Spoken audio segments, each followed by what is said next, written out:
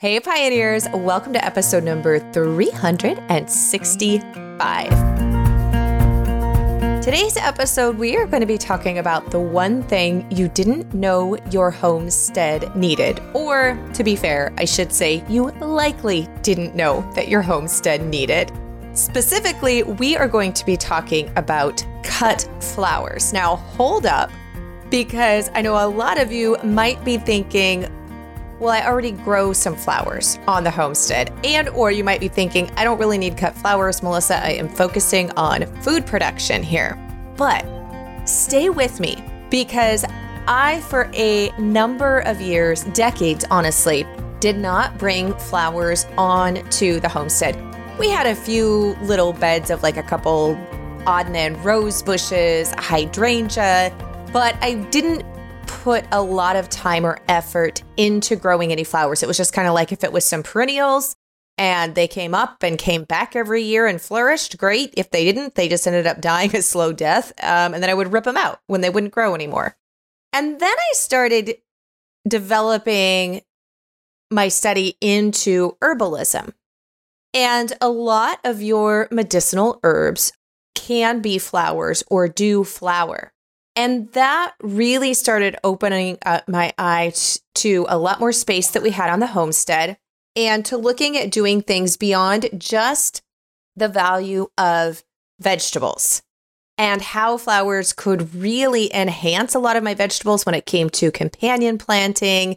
And then last year, we ended up putting in the front section of our yard an entire new bed that was a combination of medicinal herbal flowers, but I also incorporated flowers merely for their beauty. And of course, they're going to be pollinator friendly anytime you're putting flowers in. And I have to say, it has become one of my favorite spots and things on the homestead. Now, beyond just the joy factor, which we're going to be getting into in this episode, however, is there is a way that you can actually supplement the money coming from your homestead in a really big way with cut flowers that I'm willing to bet the majority of you are not aware of or haven't considered, but it absolutely is that one thing that you didn't know that your homestead needed. So today's episode, I actually brought in a guest because this is something that we are looking to enlarge and do more of on the new farmstead where we have the farm stay. And so I wanted to talk to somebody with a lot of experience. And you guys, this episode ended up having so much information in it, and I am so excited to share it with you. And speaking of sharing good things with you, today's podcast episode is sponsored by Azure Standard. Azure Standard is a website that you go to and you place an order. Now, depending upon where you're at, you may be getting an order once a month or you may be getting it weekly, depending upon whenever you wish to order. There is no hidden sign up fee. It's not a club that you have to order stuff every so often. But the great thing about it is Azure Standard partners with a lot of other small farms. I can always be assured that any product I find there is something that meets my high standards and usually is products that I cannot find in our regular local grocery stores. They also partner with small farms as well as have their own farm in Oregon, and they are certified organic, but sometimes you can be certified organic and then you can take things to a level that I like to say is like going better than or beyond or higher standards than even what you would have in typical organic certification. And that is definitely something that Azure Farms looks at and implements on their farms. One of the areas that I can't grow a lot of here in our climate, and probably a lot of you are in the same boat, is spices. Specifically things like cinnamon and nutmeg that as we move into the fall and holiday baking months, I happen to use a lot of them. And cinnamon, specifically Ceylon cinnamon. Now, there's two kinds of cinnamons, and usually if you're just going to the regular grocery store, you are going to be getting the cassia cinnamon. It's a lot stronger flavored, can be a little bit bitter, but if you've ever looked into baking or culinary type things, you probably have seen Ceylon cinnamon. And you may have wondered, well, what is the difference besides the price? Because Ceylon cinnamon is usually more expensive than the cassia cinnamon. However, Ceylon cinnamon is actually true cinnamon. And it is a sweeter, higher quality, little bit more complex flavors. And one of the big things, especially if you are using it therapeutically or medicinally, is you want to make sure that you are using Ceylon cinnamon. And that is because the cassia cinnamon contains a compound called coumarin.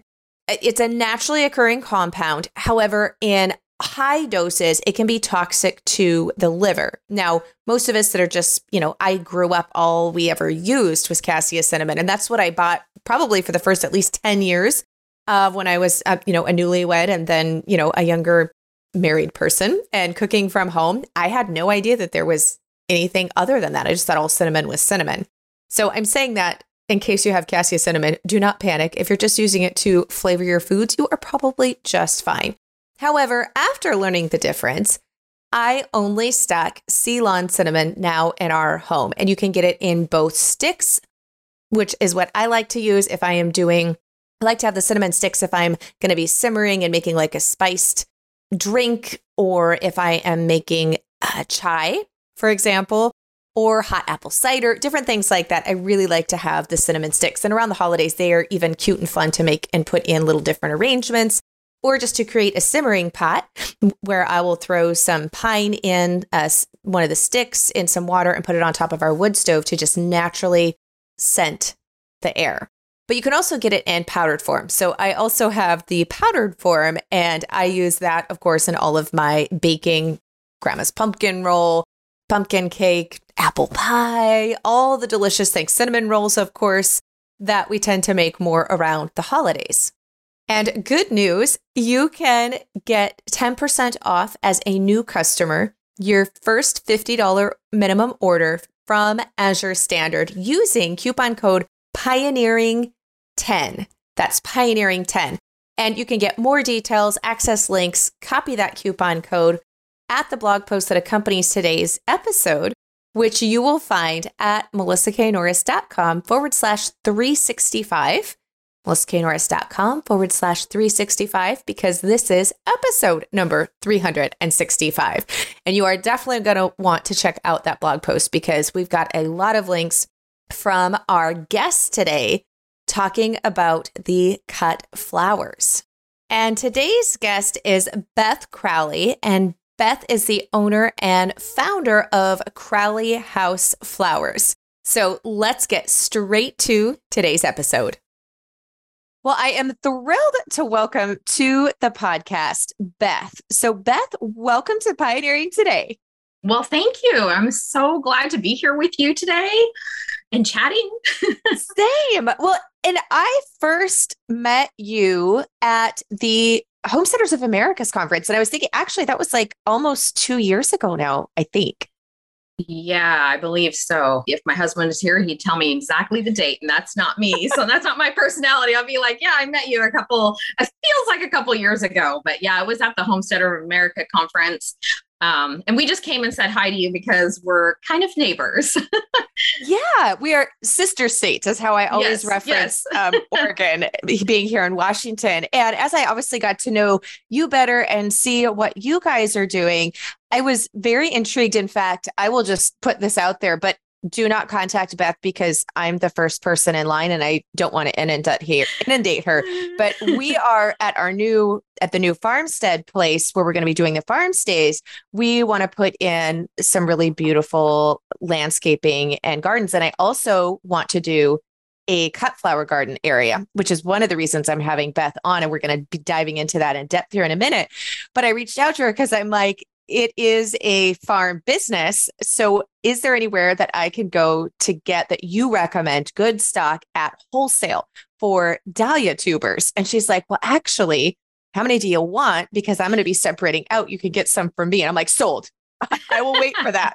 But I don't want anybody else to because I know you don't operate as a wholesale flower business. But anyways, so I am thrilled to be having some of the Crowley House flowers at the Norris Farmstead, hopefully next year, which is just a great segue into telling everybody, if they're not familiar with you, a little bit about your guys' homestead, your flower business, your story, and then we're going to dive right into the nitty gritty. Okay, well, Crowley House Flower Farm was this random dream of mine that started probably 15 years ago. And then the business end of things didn't really start until probably, I'd say, 11 or 12 years ago. But it was just this, we had built 2 homes in a neighborhood. I was raised on a farm. I came from a huge family. There's actually 12 kids in our family. And I was one of the oldest. So we always were raised kind of in that homesteading mindset, even though that's not what it was called. I think my parents were more or less like a hippie. So they always grew the majority of our food. We had, a plethora of vegetables, fruit trees. They knew how to use the landscape to provide for the family. And so I wanted to do that for my family here at Crowley House. So when we found Crowley House, it's an old 1870s Gothic farmhouse. It was close to a school that I wanted my kids to go to, which was a K through 12, small little, country school. And so I was determined to make it happen, and also determined to be a stay-at-home mom. So I worked in the medical field for 18 years, and I really wanted to be home with my kids. So that's how the farm started. And there was a lot of grit involved. And going from a brand new homes to an 1870s was, my husband kind of looked at me like, what is your vision here? And the land was covered in weeds. And so that's kind of how it started. Okay. So when did you guys, I guess, give us a little bit of context as to how your flower farm is now? Is that your sole income? Is it part of the income? Kind of a little bit of the evolution of your actual flower business. So when I first came to the farm, my goal was to be a stay-at-home mom. And I ended up working just, a couple days a week for a doctor that was close by. And then, I'd run home on lunch and I'd water my seedlings and I would work late at night. And I kind of did that for about 2 years. And then that doctor decided to retire, which just forced me to do full-time farming. And I had kind of run into some people, and I think this is where, if anybody's thinking about doing kind of the whole flower farming business, you just have to talk to people. You have to just get your, I don't know, like I stepped out on these very scary ledges and just reached out to people that inspired me and just like dropped an email. And that's kind of how I've gotten to where I'm at now. And the first person I reached out to was Diane Sakovatry. I always get her name wrong, but Sakovatry. She owns Jello Mold Farms there in Skagit County. And she reached out to me and said, hey, come up. We've got this flower farming, convention thing. And I had figured out people sold flowers from a little tiny book called The 50-Mile Bouquet, written by Deborah Prenzing. And she also lives in Washington. But so I reached out to her, and she's just like, now we're still very good friends. In fact, I'm writing my book with her publisher. And so, or she owns a publishing company now. So I'm doing a book with her.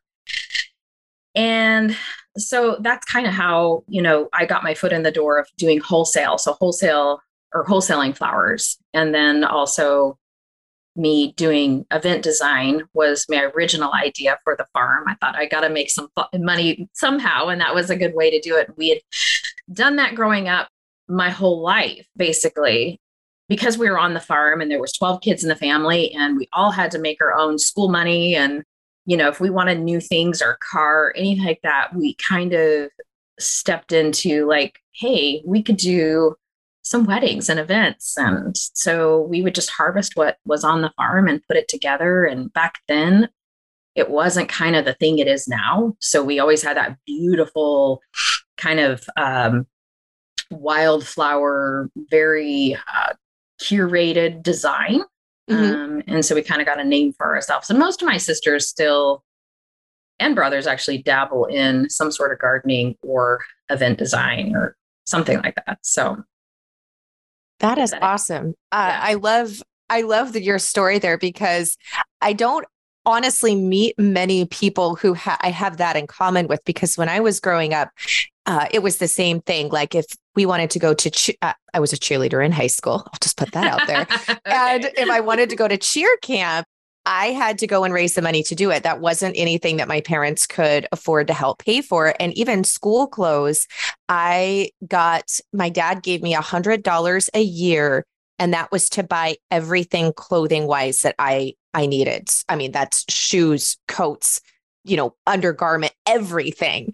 And yes, this was back in the late 90s. So prices are more now, but not that much. So $100 didn't really go that far. So I really learned how to shop from clearance racks and go to thrift stores and put things together, a different curating skill, we may say, but at the same time. And then of course that and that had been included, like, my cheerleading shoes, that type of stuff. So same as you, I always worked and figured out ways to earn money, including buying my first car, gas, all the oil changes, all of those things I had to do myself. So I love that you and your family actually did an event business, and then parts of that are still in most of your guys' lives. So that's actually a really cool, I guess, testament to our parents, even though at the time, sometimes I didn't appreciate it quite as much.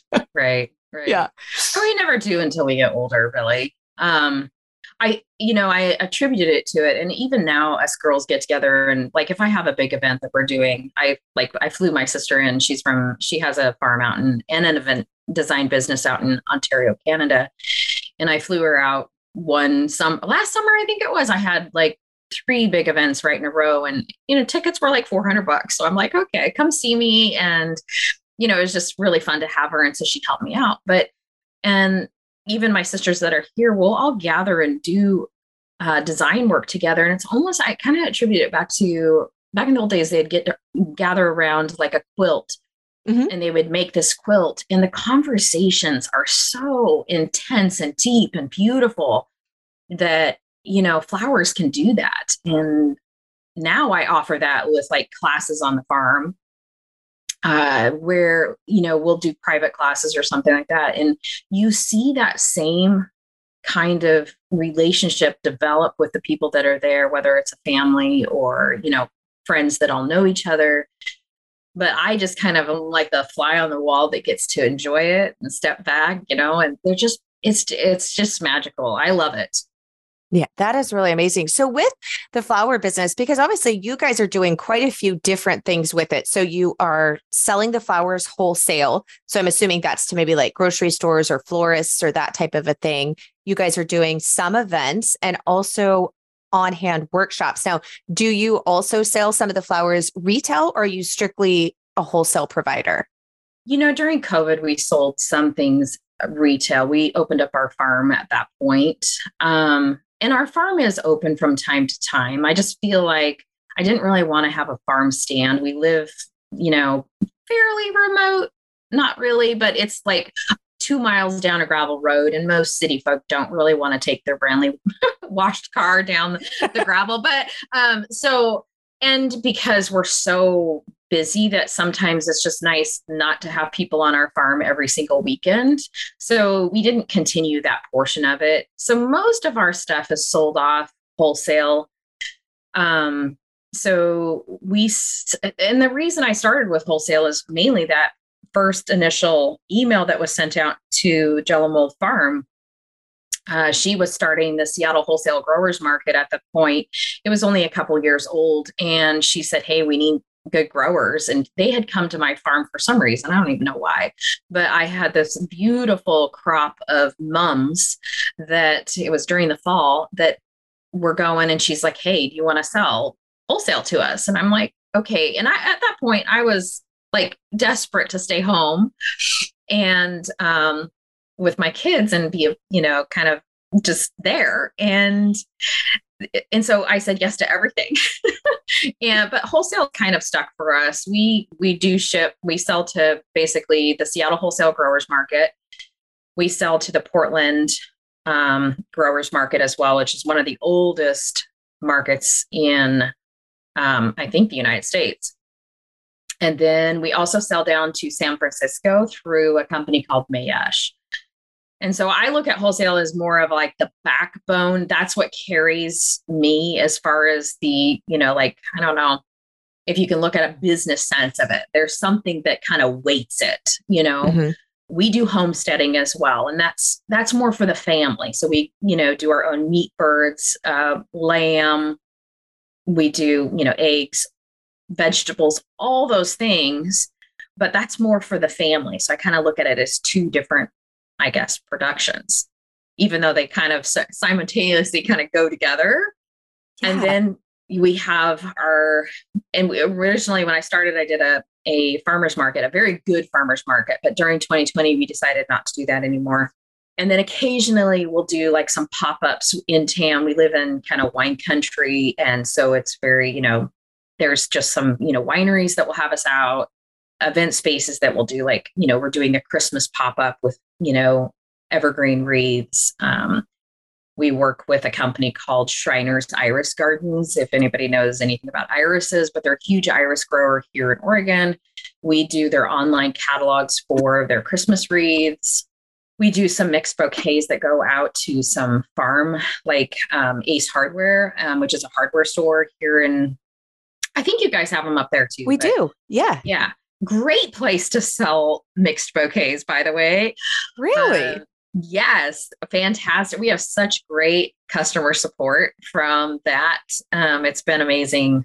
So, so that's kind of the majority of what we do. And then we do weddings and events. And the events on the farm, we limit to just maybe 1 or 2 a month during the summertime. It goes from May until December is when we're having people on the farm. So, but yeah, you can make it, I could make that a full-time business if I wanted to. So. Oh goodness, I'm sure. So yeah.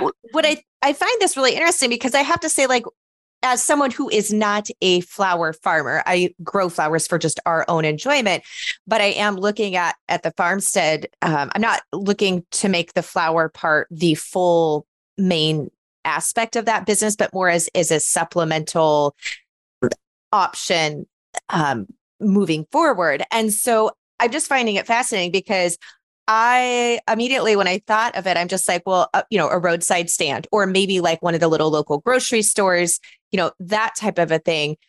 But the way that you guys are doing that is, you're wholesale and you're shipping out to different areas, but it's through growing groups, which is really smart because then you're not having to establish all of those independent relationships and probably all of the logistics yourself. Yeah. I mean, you initially, like, I've heard, like, to get into the Seattle Wholesale Growers Market is really difficult. I don't know because I've been there for years. But I think for new growers, I don't think that should discourage them. I think that is just like, you just keep, like, when I first started, I would literally be at the grocery store checking out and the grocery, attendant would say, like, what are you doing today? And I'd be like, oh, I'm just out in my flowers. I grow flowers for a living. And oh my goodness, what's it? And I would just tell everybody about what I did because that kind of got me in the door to different avenues to sell. The other way that I did it was, we did do a lot of donations. We still do a lot of donations to charities and that kind of thing. So I do their flowers or what have you, but you got a lot of avenues to sell your flowers that way. Or if I had the farm stand, I'd be like, oh yeah, we have a farm stand. It's just down the road. And so people would come out just because of that. And I think telling your story to people it will naturally open up the door to sell your flowers. I do think that with flowers and homesteading, how that goes hand in hand is you can start pretty small. If you're looking to just supplement a little bit of income, what I look at flowers almost as like when you're at the grocery store and you're at the checkout and there's all that like candy and junk food and you're just like, it's like an impulse buy, right? Yeah. So vegetables and, fruits and all that kind of nuts, those sustain the body as far as the food goes, but the flowers sustain the soul. So, if you can incorporate, just tuck a few flowers into one of your vegetable beds or scattered throughout your vegetable bed, even that in itself, walking out into your garden is just going to bring so much more joy, right? And then being able to say, hey, I've got, these beautiful zinnias. I'm throwing zinnias out there because they're super easy to grow. But, I'm just going to tuck a few bouquet in my little roadside stand, or I'm going to just take this down when I go deliver the eggs to the little grocery store that we're selling eggs to, or I'm just going to add it on, one bucket in my farmer's market. And then you're going to see that people like want to buy the veg, but they're also going to be like, oh my gosh, your flowers are amazing. And you give them that little added on joy that then they get to take home and enjoy for, 5 days to a week or longer, depending on what you're growing. I like that. So here's a question, because this is one that I have just for my own house have been going through, because a cut flower garden was not something that I had any experience in. And I didn't really know anybody around me directly in my small vicinity that was doing that. And so if you're starting it with like, okay, I do want to be able to produce some extra bouquets, no matter if that's on smaller scale, obviously, just as you were giving in that example, and then perhaps scaling up as you develop a clientele or decide, I really like this and have a market for it. But that is as we look at the season. So I'm looking at, spring, summer, and fall, and making sure not only that I've got plants that are blooming throughout those times, but are cut flower varieties. And then one step further, I've got like right now, I still have dahlias that are blooming. They're coming to the end, but I still have dahlias that are blooming. But because when you're crafting a bouquet, and I don't know that much about it as an expert level, but I found, like I need the complementary flowers, like the dahlias are the star, but then I need some filler pieces, and picking, like a little bit of the white yarrow, because the white yarrow that's smaller actually makes the colors of the dahlia pop more. And so figuring out those different layers, I'm like, oh my gosh, like you could spend a day minimum trying to list all of these out and make sure that all of these avenues are covered. And maybe I'm overthinking that, but I'm kind of curious as far as actual crop goes, if you have like a beginner's list or any advice to all of that I just laid out. So we do a lot of mixed bouquets. We do actually, majority of what goes up to Seattle is a mixed bouquet program. So we're selling to a lot of the like higher end grocery stores up there. So we do anywhere from 100 to 200 mixed bouquets a week, and we do that year round. So it did take me a long time to kind of figure out like what to grow, and it made me kind of venture out into like doing some tests of like foliage, will it hold, will it not? So there's a lot of science tests going on my kitchen table. So over the years, basically like start with something that's easy at first. So you'll find like for me, snapdragons are a cut and come again. That was a mouthful. And along with like zinnias, sweet peas, marigolds, that kind of, easier growing flower, I guess. And so to start with something simple like that, I find that going on to Johnny's Seed Company, which I'm sure you can put a link somewhere below in these show notes. But what I love about Johnny's Seed is that it does give you a lot of information on growing habits and when to plant and how often to plant. I think it even goes into succession planting, and they do like live videos and things like that. So it's really a really great resource, even for an experienced grower to kind of freshen up. Sometimes I do that. Like I'm just like, because we grow so many different flowers that when I was new, I would just kind of research exactly how do I plant this? When do I plant this? When will I have it? But for the most part, I find that just starting and planting a seed and watching a crop and seeing how it does for you, when does it start fading, is the best classroom. So, I mean, you don't need to spend a ton of money on, there's a lot of online classes and books and that kind of things. Some books are really great to get, but I think the best classroom is just getting out into the garden and starting, and so as far as when you're putting together a mixed bouquet, we look at it more like you have your focal flower, which you're talking about a dahlia right now. And then you might have a spike. So you might do, three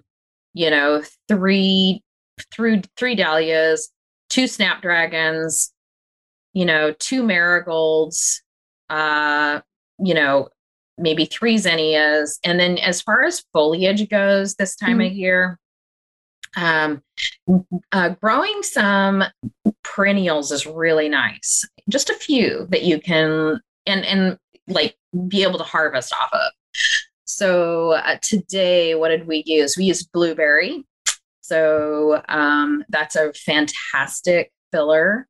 A thornless raspberry is great, and you get to eat the fruit as well. We do a thornless blackberry, actually. I know I hesitate to even say that, but we do grow it for the mixed bouquet program. And actually, they put off these beautiful berry clusters that we actually will add into the bouquets. People love that. Any type of fruit. You could do apple whips, like if you had some extra little suckers off the bottom. We've done that before. We've done a mum foliage. We've done rhodesidia, which is weeds, like, I don't know, just all kinds of things that you can find. So, I mean, the more you play with it, the easier it becomes. We can grow like eucalyptus here. I don't know if you can necessarily, you can probably grow a few varieties. What variety of eucalyptus are you guys having success with? I'm curious on that because I want to test it. I got one a year ago and it did not make it through the winter, but it was in a pot. There was a lot of reasons that it didn't work. So I'm curious what you guys are growing because I want to test it and try it again. I'm not super great with the varieties. I think it's the baby blue, it's called, is one of them. And then we have and then the willow, we have that one as well. It's a willow eucalyptus? It's called willow, and it's kind of got that shape of a willow leaf. And I find that some of them do better than others. There are some that, like, we even lost a crop, and I forget which one it was. It was pretty small when we put it in, and it just died. The one, oh gosh, what is it called? The one that's like for medicinal. It's like really sticky. It smells Eucalyptus globus, I think. Okay. I think. Anyways, it's the one that traditionally you'll see in a grocery store or something like that. Kind of like a coin shaped. Yes. And it a little bit. It goes all the way up the spike. Yes. That one actually would probably do pretty good for you. It does really well everywhere. And also you could use it medicinally. So we do grow, like today we were using rosemary as well in our bouquets. We use a lot of herbs. So mint, rosemary, we use lavender, lemon balm, chamomile, calendula, bee balm. I mean, the list goes on. We use all of it. And that also makes for a very interesting bouquet. So it doesn't look like what you get at the grocery store. It has a little bit of inspiration and just imagination. And people will often say, oh my goodness, I didn't realize, you can, you added rosemary and you added blueberries or whatever it was. They just get super excited. And it's just kind of fun to do that. But I like that. I'm now inspired. Like, I've got dahlias left. We haven't had our first frost yet. I know it's coming any day. Yep. And so I'm like, oh, I need to go make a new bouquet and play with some of the things you just said. I have put rosemary in before and some oregano to it at one point. Yeah, totally. But I love the idea of playing with, especially because the blueberry leaves right now, mine are starting to turn the fall colors are really coming out on them. Okay. You've definitely inspired me there to go a little bit outside of what I was thinking of as more like the traditional, cut bouquet flowers, like the celosia and, different things like that. So I'm excited to go play with some of those suggestions. And I have to come back though, because you said you're doing bouquets year round. So are you using dried flowers and winter bouquets, or do you have a greenhouse? How are you accomplishing year round bouquets? So we do have a greenhouse, and it's 3,000 square feet is our big one. We have several other ones, but that one has the double walled, it's non-heated. Here where we live in the Willamette Valley, we hardly ever freeze, and that greenhouse just never freezes. So for the most part, I have flowers growing year round in there. Okay.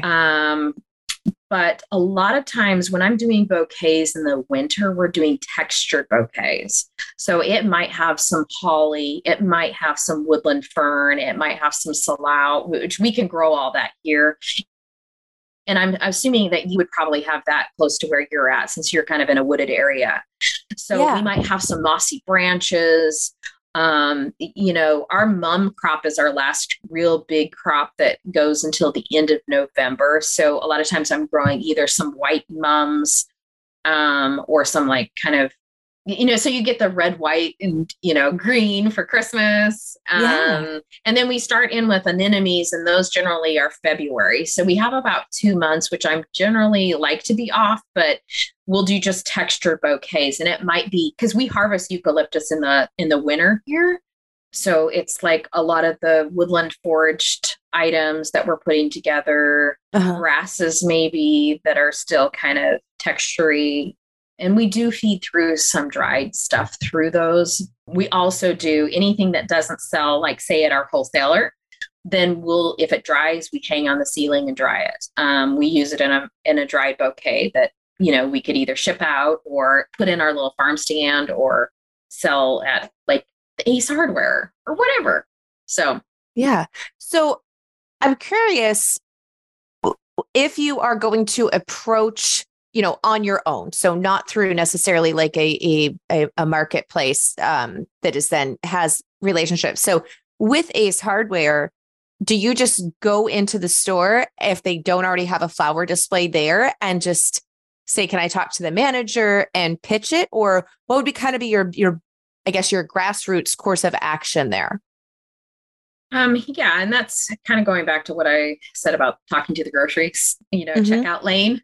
It's just talk to everybody about it. And if you did want to go into like a hardware store, say, hey, you can even use me and say, hey, a friend of mine sells at an Ace in Salem, Oregon, or whatever.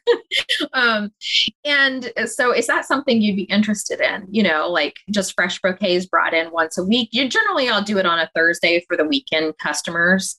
Because, and then they might say yes, they might say no. I would honestly take a sample in with you or go around to a couple little places.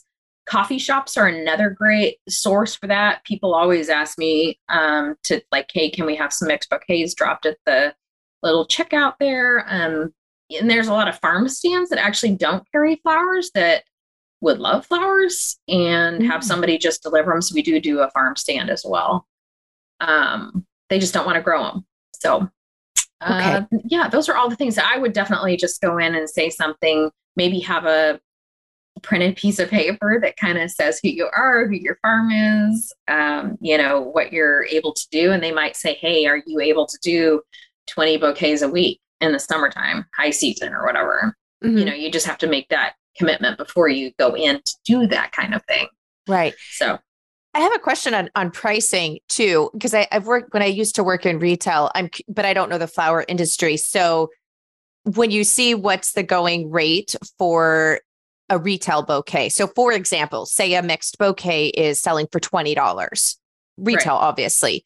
Then if you're offering that at wholesale, is it usually a 50% markup? So then you would be selling it to the store at 10. Is there a higher margin where it's like, no, it's $15 wholesale, they sell it for $5? Or is that just something you work out with each individual contract? It's basically exactly what you're saying. So anytime you're selling to wholesale, it should have that mindset that they need to mark it up 50%. So we try and get at least $1 per stem on average for everything that we do. Sometimes, obviously, we grow peonies and roses and that kind of thing. And roses wouldn't be something I would definitely. There's certain flowers to put in a mixed bouquet and certain flowers not to. There's also a huge learning curve of when to cut it and when not to cut it. When it's too far open, you want to actually cut your bouquets a little bit or your flower a little bit more closed for a mixed bouquet. So there's just a learning curve with that. And you'll learn over time. I did, nobody told me, I just kind of like figured it out. But as far as pricing goes, yeah. So I have a vineyard that's just down the road from us, and they have a cooler and they want flowers to do like an add-on sale for their bottles of wine. They said, hey, we want a $10 price point for bouquets. So what does that look like? It might be something really simple. What is something like what we call a straight bunch, like of, maybe 3 dahlias wrapped up in a cute paper, something like that. Something that's really small and simple. And you'll find that like at the hardware store, their price point that people want to grab and go is anywhere between $15 and $25. And so we'll have like 2 different price points that we bring in a bouquet. So for me, it's $7.50. You know what I mean? Mm-hmm. So for some other places, it's, I get $10 or $8 or, for the bouquet. And so you just kind of have to keep that in mind. But when you're doing wholesale like that, it has to be a commitment on the other end of they have to buy from you consistently. And you're only making money when you're selling a lot. Does that make sense? It does make sense. It's a volume game. I get that on that. For us, for me, that's kind of, I look at chicken and cows. And so I need to sell a lot more meat chickens if I'm going to make any amount of profit. Selling one meat chicken is not making me any money. I can sell one cow as beef and make a ton of money, but that's because it's a much higher price point. So yeah, it does make sense that volume is the way you're going to actually move into profitability, especially if it is your sole commodity. Now, if I'm selling eggs myself at a farm stand and I'm already selling other stuff, and then it's an add-on purchase with the flowers, then of course you're not going to have to do as large a volume because it's just an added profit. Right. But exactly. The farm stand, you're retailing it. So you're also getting the full thing. Right. And I think too, with that one is that when, flowers sometimes like, with the add-on sale, or it creates that whimsy or beauty or something that people remember as, so you can almost use it as advertising a little bit.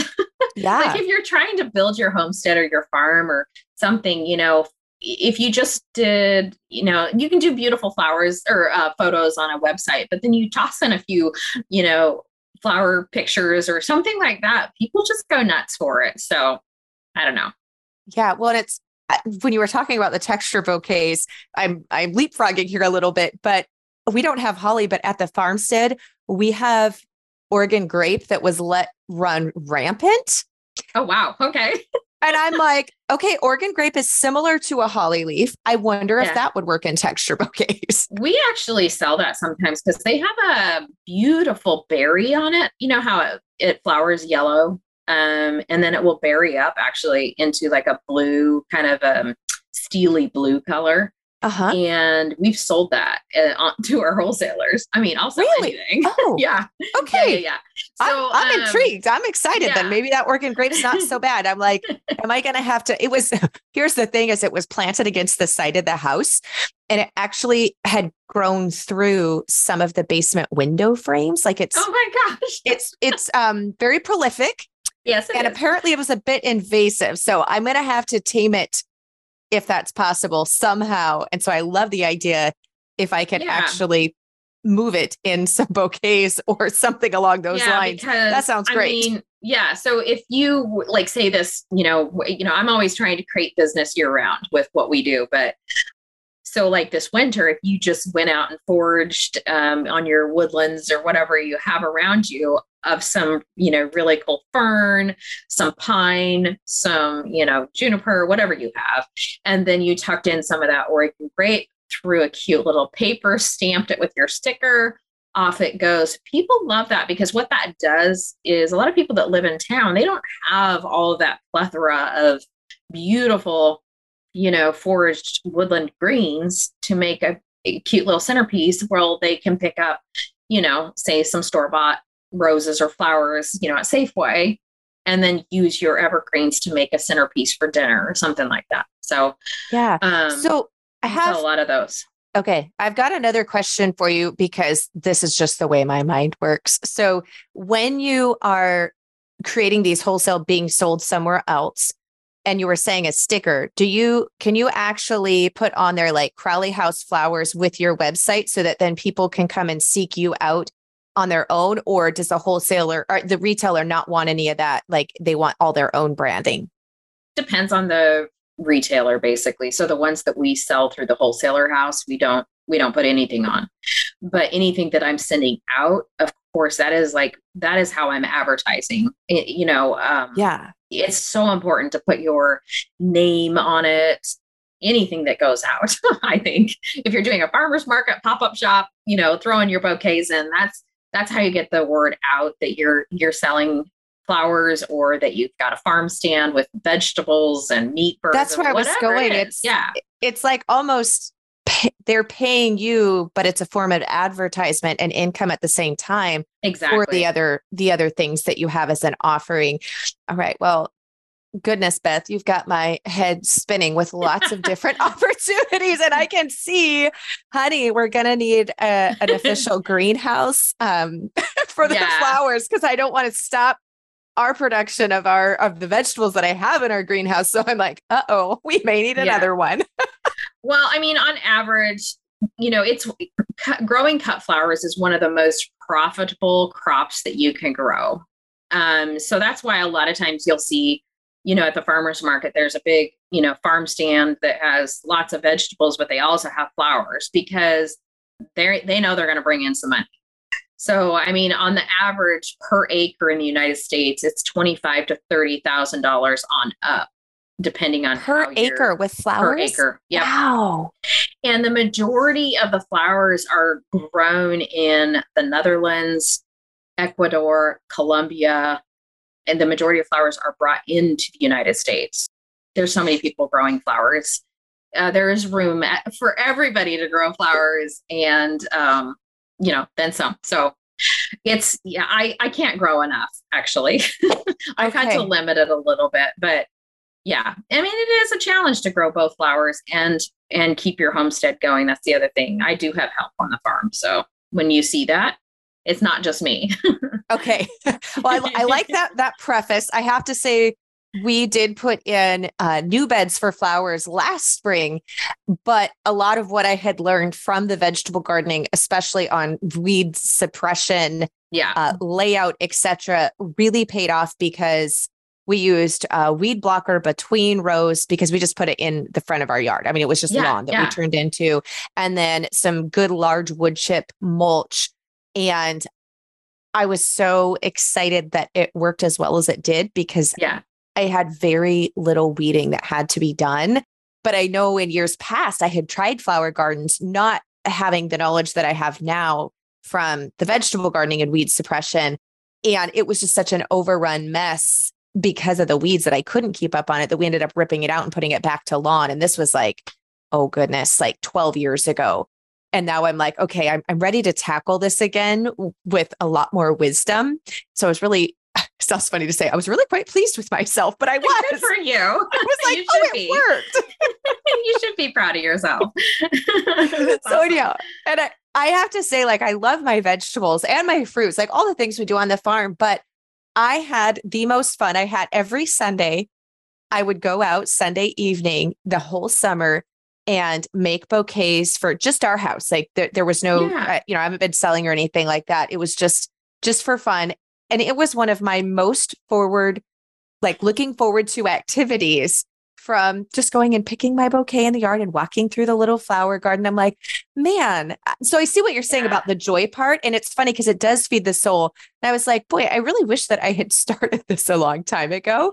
So anyways, I thank you for coming and sharing today all of your wisdom. And this was really good, I think, to just open up people's eyes for different ways to earn income. And it's incorporating some of what you may already be doing for food production. But like you said, being able to use those leaves and different things in arrangements. So lots of options for people to be able to help support their homestead and their families there. So Beth, for those who would like to see your guys' farm and learn more about flower farming, et cetera, from you, where's the best place for listeners to connect? Well, we're on Instagram, Facebook, and we have a podcast as well, which is A Blooming Good Time.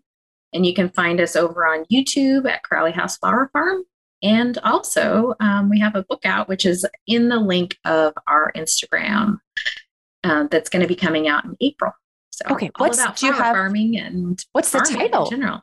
Yeah, it's Furrow and Flower. You can find it on Amazon, and I believe it's on Barnes & Noble as well. Okay, great. Of course, we'll have links to everything with the blog post that accompanies this episode and show notes. So Beth, thank you so much for coming on today. Oh, this was so fun. Much success in all you do and grow, Melissa, this next coming year. Oh, thank you. Same to you, friend. Okay, we'll chat soon. Bye. Bye. I hope you enjoyed that episode as much as I did, and that you add some flowers to your homestead. I thought it would be fitting if we wrapped up this episode with a verse of the week. I have to confess, I think it's been a little bit since I've had a verse of the week. So we are going to be going with Luke chapter 12, verse 27. Consider how the wildflowers grow. They do not labor or spin. Yet I tell you, not even Solomon in all of his splendor was dressed like one of these. And this is one of my favorite verses, and often a well-known verse that probably many of you have heard before. But I always love this because it reminds me that no matter how much effort I am putting into different things, that God's way is always better. And you might be like, well, wow, how did you draw that from that verse? Or maybe some of you are nodding your head and like, yes. But for me, oftentimes I can get wrapped up in the excitement of things and then, putting a lot of effort into them, of course. But I stay very grounded when I'm actually out in my garden or when I am outdoors and I see no matter what I may try to build with my own hands, none of it is going to come close to the beauty of God's creation. And when I'm out with flowers and in the vegetable garden, any of those things where I'm outdoor in things that He created versus things that man created, I am just always reminded of the beauty that is there. And to just be still and to just be and appreciate the things that He has given us, has given me, and blessed me with. And I think all of us can agree that we could use more spaces in our lives to just sit, to be still, and to appreciate the beautiful things that are all around us. And a flower garden can definitely do that. Well, thank you so much for joining me. I look forward to being back here with you next week.